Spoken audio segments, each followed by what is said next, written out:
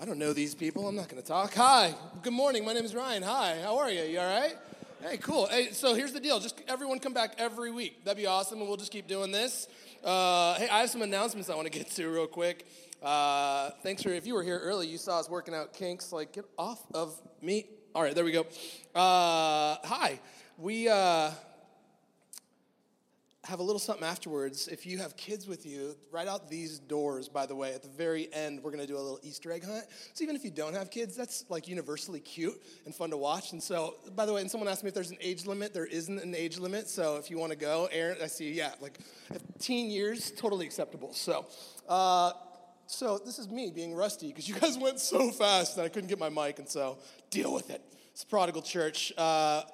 This morning, if this is your first time back in a long time, I just want to read something to you that kind of defines who we are. And we borrowed it, straight up stole it from our sister church, Highlands Church in Denver. I just want to read this. Maybe you got one of these on your like door, and that's why you're here. We printed a bunch of these at Office Max. This one's all jacked up just like me, and so it's perfect. I keep it in my pocket. It says this: married, divorced, and single here. It's one family that mingles here. Conservative and liberal here. We've all got to give a little here. Big and small here, there's room for us all here. Doubt and believe here, we can all receive here. LGBTQ and straight here, there is no hate here. Woman and man here, everyone can here. Whatever your race here, for all of us, grace here. That, my friends, is a beautiful manifesto that will take work and striving and effort to actually live out and not just create cute little cards and put stuff on websites, but it's our heart, man. It's our heart because we see it as the heart of God. I'm getting ahead of myself. I do have announcements. We usually have childcare. There's a bunch of kids running around. It's beautiful. There's like childcare for kids up through 5 years old right now. Usually you can drop off like your 6th grader over there, up and down. And then the rest of them we want in here just so they feel like this is their church. And I'm still a youth pastor, no matter what my job title is, so they should have fun with us. And so next week we're going to dig into what we're doing for a long time. We're digging into really what's just the most beautiful basic teaching of Jesus, the Sermon on the Mount. And we're going to be in that for like just forever. So we're in Matthew 5, 6, and 7. If you don't even know what that means, it's this countercultural, that can't be true. It sounds upside down and backwards teaching of how to actually be human, how to treat each other, how to care about things. And so there won't be any sort of really cool, sexy sort of packaging on it. It's just this gritty, raw Jesus teaching about what it means to be human. This place exists because, well, I was addicted to everything under the sun for the first couple decades of my life, and then stumbled into a church hungover. So if you're hungover today, it's a good start. So glad you're here. It's Saturday night, man. What are you going to do? But I stumbled in, and a year later, I was actually mad that I believed it to be true. I was like early 20s. I was like, this is the time to be alive. I went to ASU. That's all you do is party there. I was loving it. And then I was like, oh crap, I think this is true. And so I surrendered to Jesus. That was my word. I like made all my passwords surrender in some way with like an exclamation point, surrender. And then I'd add like an exclamation point because it wasn't working. Surrender, surrender. And, but I actually fell into this thing because I thought, oh shoot, it's actually true. There actually is a God. And that was about 18 years ago now. And I just had no idea the ride that was going to go on. But here's the point. We started this church and called it Prodigal Church because when I came to faith in this mysterious, sometimes frustrating, sometimes absent, sometimes overwhelming me with his love God, my friends told me, you're the least likely person we would have thought this would happen to. You're the least likely person we thought this would ever happen to. And they're looking at me like I betrayed them. They're like, what the heck? You're religious now? And I'm like, I know, it's gross. I don't know what to do, though. And then I got a job. Now I work for God. That's weird. Okay, so I'm going to dive in today. We're going to take an offering. If you're new or if you're skeptical of me, you probably should be skeptical. You don't know me, and we're like, give us your money. But if you believe in a church that's trying to create a place where everyone can come, no matter who they are, then help us out. That'd be awesome. You give to what you believe in. If you don't believe in us, keep your money and go get a big fat lunch. So I'm going to be in John chapter 20 in just a few minutes because it's hilarious. A quick story for the kids that are stuck in the room, just trying to get some candy. I was at a Diamondbacks game, and they're kind of good this year, which is weirding me out. But I was with my ex-girlfriend, so we were hanging out, and I didn't want my breath to smell, so I chewed some gum. And I'm sitting there in the first inning chewing gum, and I don't usually chew gum. I switched to the Listerine breath strips. You're welcome, everyone within 3 feet of me. But I'm chewing gum on this day, And eventually, I'm like, why do people do this? This is annoying. My mouth is tired, but I don't want to be a jerk and to put my gum like under the seat. Don't do that today. These aren't our chairs. But I'm sitting there, and I don't want to get up because I have good seats. My buddy gave them to me. So I did what I grew up and I heard if you swallow your gum, it'll like live in your intestines for like 40 years or something, which is totally true, kids. But I was like, whatever, I'm a rebel. And so I swallowed my gum and then just watched the baseball game. And this is such a dumb story. And then it was like 6 or 7 innings later, that's like 2 hours, I burped and it was back. Do you understand what happened?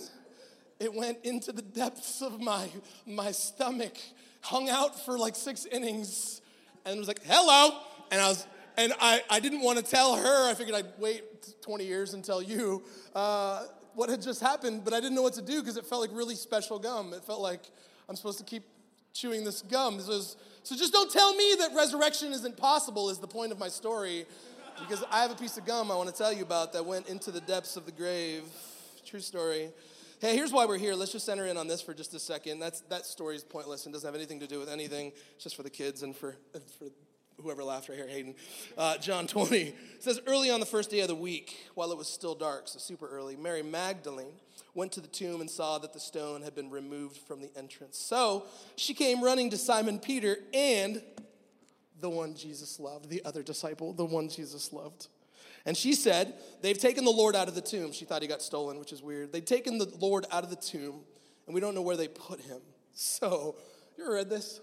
This is ridiculous. So, Peter and the other disciple started for the tomb. P.S., the other disciple is writing this letter. This is John. This is the Gospel of John. The other disciple, by the way, one who Jesus loves, is John. The man with the pen in his hands is highlighting. Watch. So Peter and the other disciple, who will remain nameless, started for the tomb.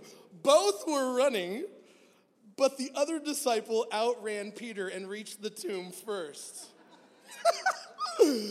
He bent over and looked in at the strips of linen lying there, but did not go in. Then Simon Peter came along behind him and went straight into the tomb. He saw the strips of linen lying there, as well as the cloth that had been wrapped around Jesus' head. The cloth was still lying in its place, separate from the linen. Finally, the other disciple, who had reached the tomb first, also went inside. He saw and believed. The other guy didn't believe anything. He just went in there like an idiot. That's paraphrased. That's not in the Bible. They still didn't understand that the scriptures that Jesus had to rise from the dead. I love that in the most important page of the Bible, there's like all this like insecurity welling up in John. Like, how bad do you want to hug him? Like, you just need a hug. Like, you put in the eternal writings of Scripture clear proof that you are an insecure small man who has to prove to the world that I'm better than Peter. I love it that he has to tell you, I'm the one he loves. He loves mostly me. You know, we've all got a favorite kid, Hadley. Just kidding, Griffin. Gavin, I forgot they're in the room. But we've got John in the pages of Scripture saying, I'm the first one to believe, except for the girls that were there first. Sorry, pal. But it's beautiful. Here's this other story from 1 Corinthians 15, and then I want to get into what we're doing today. 1 Corinthians chapter 15, this is Paul writing, and he's just doing a little bit of apologetics work. He says this, verse 1. Now, brothers and sisters, I like when the Bible sounds cool and it doesn't mean to. Now, brothers and sisters, I want to remind you of the gospel I preached to you, which you received and on which you've taken your stand. By this gospel you're saved if you hold firmly to the word I preached to you. Otherwise, you believed in vain. He says this in verse 3. For what I received, I passed on to you. He's like, this is the most important thing, as of first importance, that Christ died for our sins according to the Scriptures, that he was buried, and that he was raised on the third day according to the Scriptures. And then he appeared to Cephas, that's Peter, and then to the 12. After that, he appeared to more than 500 of the brothers and sisters at the same time, most of whom are still living. Beautiful. So it's this story of Jesus showing up post, like, I was dead, like really dead, super dead, not like mostly dead, all the way dead for 4 days, like 3 days. Got the wrong story in my head for a second. 4 days was Lazarus. We'll get to that. Jesus is super dead all the way. Tomb locked, he's all of a sudden out of the tomb. Just nobody stole his body, because that'd be really creepy, especially because they stole it naked, because all the linens were in there. Well, ew, like, no, I'm wrapping that. Anyway, that's just a gross, weird thought. People say that, oh, they just stole the body of Jesus. Yeah, so there was one guy that was like, all right, let's take the body, but first, let's get him naked. What? Like, that's just twisted. That's just some HBO show I don't want to watch. Like, I don't know what's happening in that dude's world.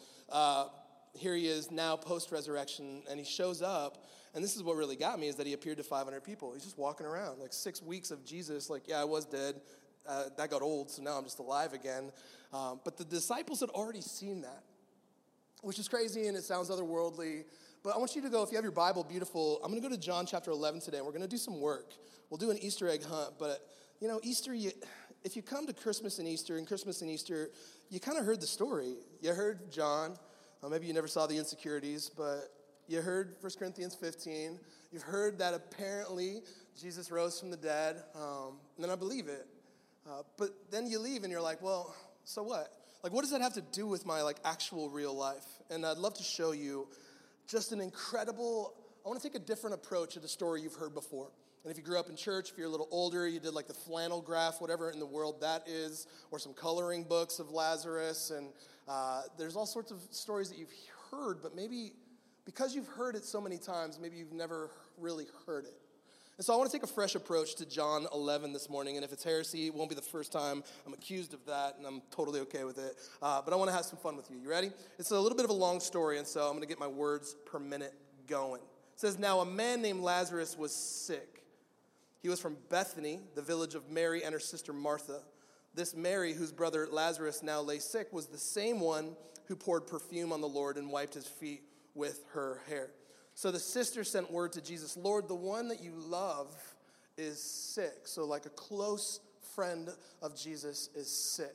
Like if you want to have a close friend when you're sick, it's probably the one who can like rise from the dead, cure all diseases, created mankind. Here he is sick. You been there? You had the flu? You got the shot and still got the flu. You laid out. You're just miserable. You prayed, and you're hoping something happens. Wouldn't it be nice if, like, you know, God in the flesh was one of your, like, best friends? That'd be great. And here's Jesus doing nothing. When he heard this, Jesus said, no, this sickness won't end in death. It's for the glory of God, so that God's Son may be glorified through it. Now, Jesus loved Martha and her sister and Lazarus, so the whole family. And when he heard when he was sick, he stayed where he was 2 more days. That's not loving. And then he said to his disciples, all right, let's go back to Judea. But Rabbi, they said, a short while ago, the Jews there tried to kill you. And you want to go back? Jesus said something kind of a riddle. Aren't there 12 hours of daylight? Anyone who walks in the daytime won't stumble, for they'll see by this world's light. It's when a person walks at night that they stumble, for they have no light. All the disciples looked at him like, you have a friend that's sick. What? That's kind of what I would have said. After he'd said this, he went on to tell them, just kind of bluntly, our friend Lazarus has fallen asleep, but I'm going there to wake him up. The disciples, there's hope for all of us, Lord, if he sleeps, he'll get better. Jesus was speaking of his death, but his disciples thought he meant natural sleep. So gentle Jesus says, Lazarus is dead, and for your sake I'm glad I wasn't there, so that you may believe, but let us go to him. Ugh, Jesus is kind of a jerk in that moment, right? You go, wait, this is not funeral appropriate talk. Now he's just dead. Well, you knew he was sick 2 days ago. The heck you been doing? This is pre-Xbox. You got nothing going on. Well, what? I don't understand. Then Thomas, they call him Doubting Thomas, but check him out. Also known as Didymus. I'd have gone with that. He said to the rest of the disciples, let us also go there that we may die with him. What a bad rap. Jesus? Just hit all off. There we go. We're in control today. I'm begging. So Doubting Thomas all of a sudden is like, hey, I'm ready to die for this guy. Let's go back to Judea, even though we might die there. On his arrival, Jesus found that Lazarus had already been in the tomb for 4 days. Now, Bethany was less than 2 miles from Jerusalem, and many Jews had come to Martha and Mary to comfort them in the loss of their brother. When Martha heard that Jesus was coming, she went out to meet him, but Mary stayed at home.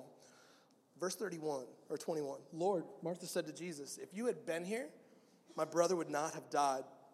And then she's like, got really good theology again. But I know that even now God will give you whatever you ask. And Jesus said to her, your brother will rise again. And watch her, she gets like systematic theology going on.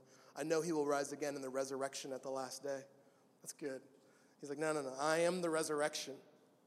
I am the event. I am the resurrection and the life. The one who believes in me will live even though they die. And whoever lives by believing in me will never die. Do you believe this? Yes, Lord, she said. I believe you're the Messiah, the one we've been waiting forever for, the Son of God who has come into the world.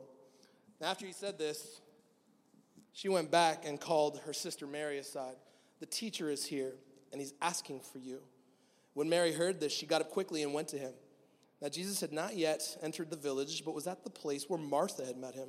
And when the Jews who had been with Mary in the house, comforting her, noticed how quickly she got up and went out, they followed her, supposing she was going to the tomb to mourn there. When Mary reached the place where Jesus was and saw him, she fell at his feet and said the same thing sister said. Lord, if you'd been here, my brother wouldn't have died. The technical term for that is guilt trip. Just looking right at him like, where were you? When Jesus saw her weeping and the Jews who had come along with her also weeping, he was deeply moved in spirit and troubled. And he said, where have you laid him? Come and see, Lord, they replied. And verse 35, Jesus wept. And then the Jews said, see how he loved him. But some of them said, couldn't he who opened the eyes of the blind man, that's John chapter 9, have kept this man from dying? I love it, the skeptics in the crowd. They're sitting there like, where in the world were you? And I love that he cries, because if you've heard the story, read the story, you know what happens. I love that he's capable of sitting in the midst of their pain and like not like just fixing it right away. My wife's in the room, and so I have to admit that I am a fixer. And I got this, and there's a verse for that, and don't worry, it's going to work out, and all that. But here's Jesus who has, the ultimate magic wand, and instead of like, ta-da, it's all better, cupcakes, he doesn't do that. He just weeps with them and hurts with them, and it's beautiful. Well, let's finish the story because there's so much that I want to unpack. Just a couple things. Jesus, once more deeply moved, came to the tomb. It was a cave with a stone laid across the entrance. And he said, take away the stone. But Lord, said Martha, the sister of the dead man, by this time there's a bad odor, for he's been dead for 4 days. It's just gross. Then Jesus said, did I not tell you that if you believe, you'll see the glory of God? So they took away the stone. And then Jesus looked up and said, Father, I thank you that you've heard me. I knew that you always hear me, but I said this for the benefit of the people standing here, that they may believe that you sent me. And when he'd said this, Jesus called in a loud voice, Lazarus, come out. The dead man came out, his hands and feet wrapped with strips of linen and a cloth around his face. And Jesus said to them, take off the grave clothes and let him loose. What a crazy story.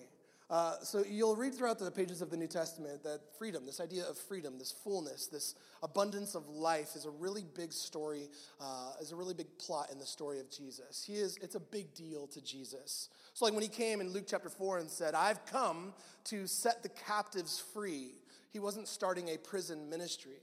He was talking about those of us that for whatever reason have found ourselves enslaved and trapped on some sort of addictions or tendencies or something that's killing us that we can't free ourselves from, some sort of oppression, self-imposed or maybe empire-imposed. Jesus said, I came to set you free from that.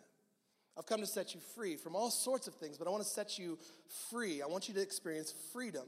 And this is just one story where he shows it in a beautiful way, but for the teenagers in the room, when you think of freedom, you think, just let me do what I want. Give me a car. Let me get out. That's teenage freedom. The ability to do whatever you want is a very American kind of version of freedom. Like, don't tell me what to do.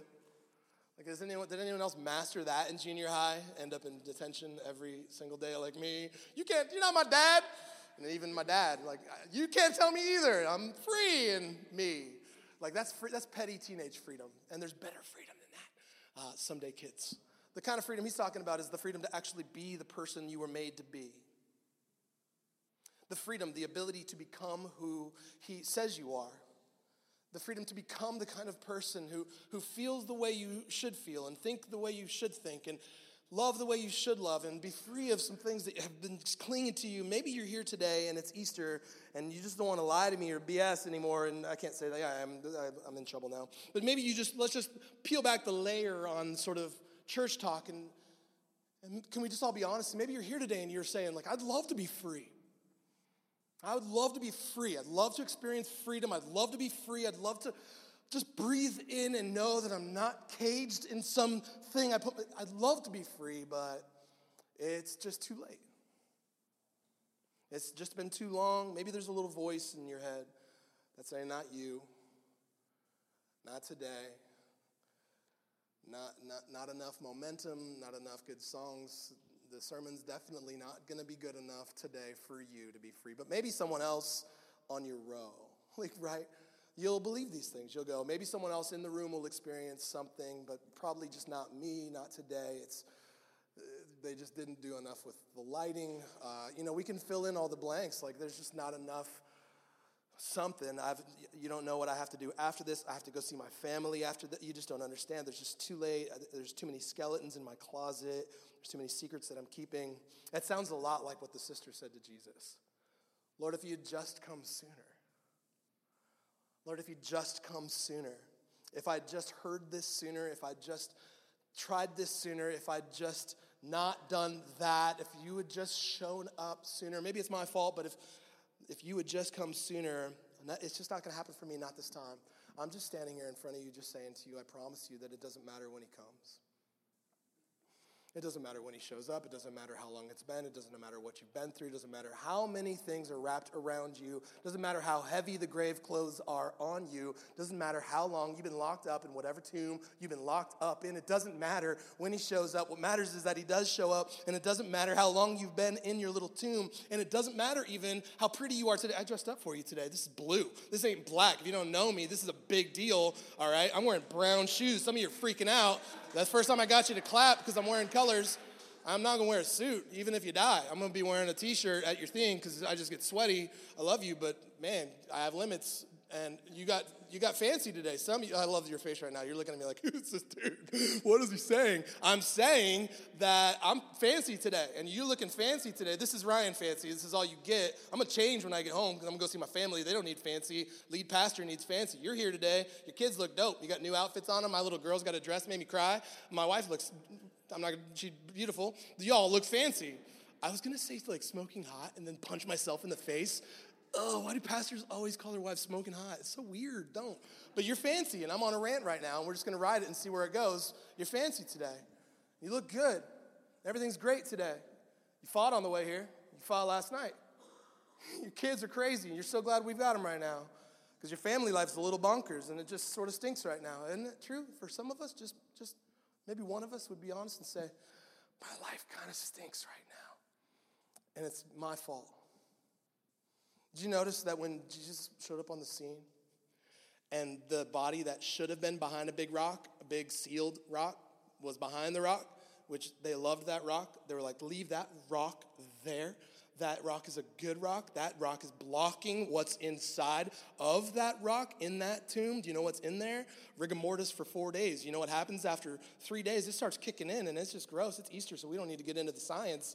But they were glad for the rock that was blocking the stench. Did you notice that the stench of death didn't bother Jesus one bit? God, isn't that good? Like, they were all like, whoa, you don't want to move that. And he's like, doesn't bother me one bit. He'll just stand there and smell it. Isn't that wild? When everybody else was like, no, you don't want to move that.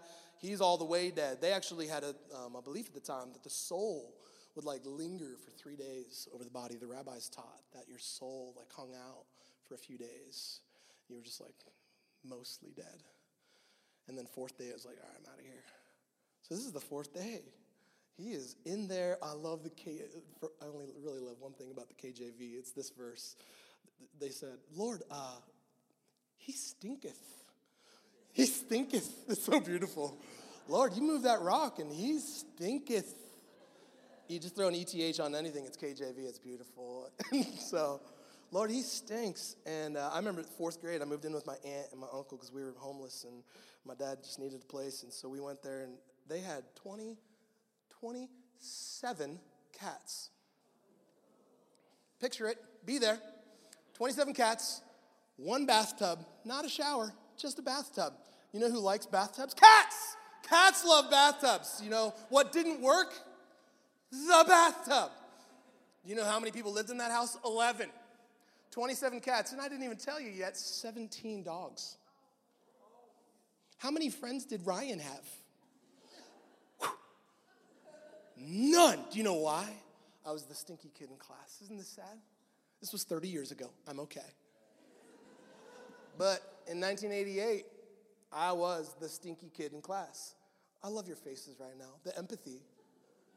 Like you even know how the story ends. You're so Jesus-like right now. You're weeping for 10-year-old me. Yeah, and I would show up in class and kids would be like, the heck? You know, they'd like check their shoe and I'm like, it's my shoes. It's my shirt, it's my pants, it's my hair, it's my face, it's everything. They like put me in a class to teach me how to brush my teeth. I was like, I brush my teeth next to 27 cats. I can't help it. You cannot not smell like a cat when there's 27 of them. Like, I lived here before you, right? I'm just a visitor in cat kingdom. And 17 dogs, who, by the way, if you're like, someone should call the authorities. No, they were taken care of really, really well. They still smelled. And so I smelled. And so I would go to my little school, and I remember kids would just be like, yeah, no, yeah, no. And I remember this one kid, Brian, and I remember him because I'll never forget you, Brian. You're listening, that he was like, I can't sit next to him. Does anyone have any Lysol? And he starts shouting in class, and I'm like, oh, can I disappear? Oh my gosh, I know, so sad. So sad. This little 10-year-old me, we moved out. 5th grade, started, like cleaning myself, and it was a whole new world. But in the meantime, in the 4th grade, I know what it was like for people to not want to be anywhere near me. It's a cute story, and it's a true story, unless it's true about you today. Maybe not literally, but maybe like you feel like people are avoiding me. Like maybe the decay in your heart is pretty bad from years of hiding in some tomb. And maybe you're here at Prodigal Church. We named the church Prodigal Church, you bunch of runaways. We named it for people who don't feel like they can come home. Because there's probably a few of us in the room who, when maybe the decay in your heart in whatever way smelled a little bit too much for someone, another Christian was like, Maybe another Christian stepped back when you were honest about something. And we're all such fickle, feeble, silly creatures, but we can really hurt each other. We can, especially if you love someone and they take a step back. When you try to be honest and someone else says, that's a little bit too much for me, Jesus won't. Even if other Christians step back in your story, not Jesus, he will stand there. Whatever it is, it won't bother him one bit. Isn't that beautiful today if you're walking in here struggling? Like it's not always going to be a pity party up in here, but man, if someone walked in here and you're like, this is just the segue to the Easter egg hunt, can we just get to that? You're maybe trying to avoid the honest, beautiful truth that no matter what you're wrapped up in, he won't take a step away from you. He'll step towards you. Lazarus was in that tomb, literally rotting, and Jesus said, move the stone. I have work to do. I love him, and I'm going to do something beautiful. Move the stone. Move the stone. Lazarus, come out. Any of us can shout that. Wave magic wands, nothing's happening. Jesus says it. Lazarus comes alive. He heard his voice, and he came alive, and now imagine this scenario. He's wrapped up in grave clothes, literally. He's still wrapped up in this stuff that's supposed to just keep him in his little spot, and imagine if, like, you're Lazarus. Just be there. You're dead, but apparently your ears work. And you hear, Lazarus, come out. I mean, you're in a cave. Maybe you can remember your life. Maybe you can remember being sick. You can remember, I don't know. But then the reality of, I'm in a cave, and I'm alive. I'm alive in a cave. And you got people outside. This doesn't bother me, but maybe it would bother you to have a bunch of people looking at you. If you were being really vulnerable and a bunch of people were looking, maybe if you're Lazarus and you were just dead, that's kind of embarrassing. He was totally dead. Like if you were dead and now you're alive, but you're still wrapped up in stuff, you might get embarrassed and like not want the crowd to see you. And so you just like make a quick, oh, hi, everybody. Hey. Hi, everyone. Hi, Mary. Hi, Martha. Hey. Yeah, craziest thing. Yeah, I was dead, I guess. Oh, man, yeah, but hey, here's the thing. I smell. I smell real bad still. So, hey, Jesus, could you come in here? Could you just real quick, could you just come in here? Because I need some help. No, you guys stay. Jesus, would you just come in here? Yeah, into my tomb. Yeah, just come in here real quick. Can you help me real quick? We'll be right out in a little bit. Jesus, will you come in my tomb real quick? And can you and I just unwrap all this? Can you just help me? Just you? I trust you. No? I got to come out. I need to come out there. They're going to see me if I come out there. They're going to see what I'm wrapped up in if I come out there. They might even have to be near me. They're going to try to help me. No. I'm going to stay. It's not bad. I just put some pictures up, maybe some curtains, poke a hole in the roof, get some light in here. This ain't bad. I could make this work. That's such a silly illustration of what we want to do. We all want these quiet little tombs where we can just call Jesus in once in a while. And we all want these quiet little tombs that nobody ever has to come into and nobody ever has to know about. We can keep our secrets in here. We can keep our grave clothes on in here. We just want to decorate our little tombs. You've heard the voice of God. You've come alive. You know you're loved. But we're all prone to stay. And the reasons that we have to stay all stink. We all say, it's not that bad. I can manage this. The grave, it's not terrible.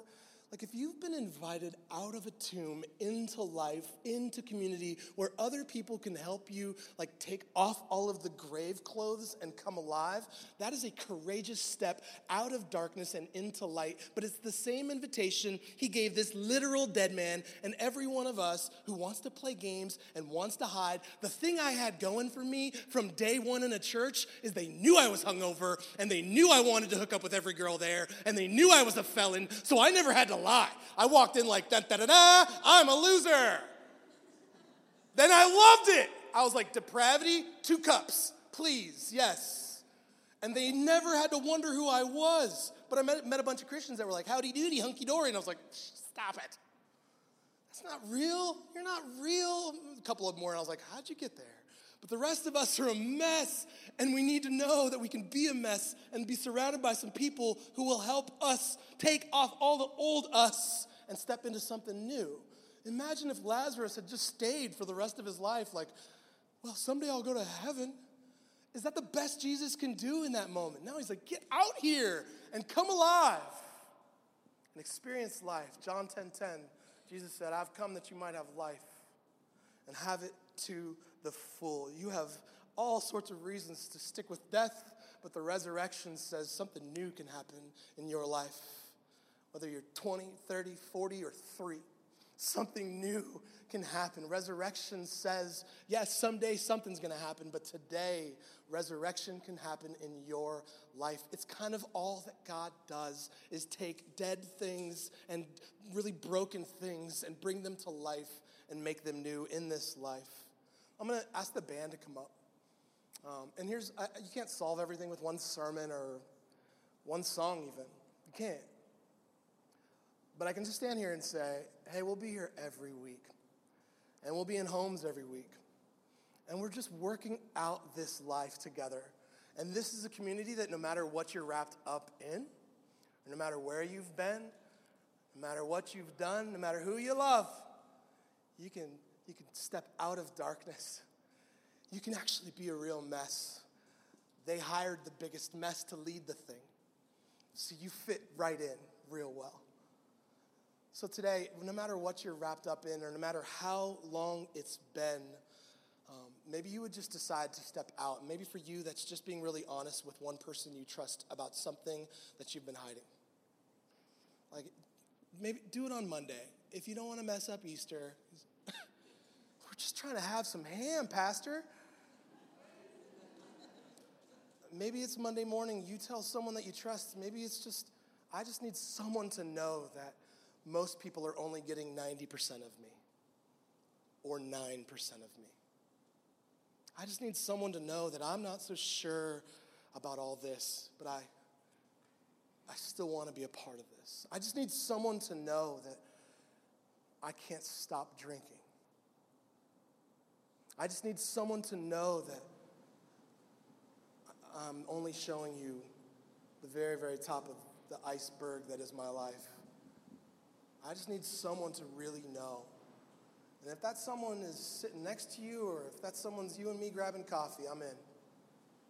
This is a place that you got to push past awkward.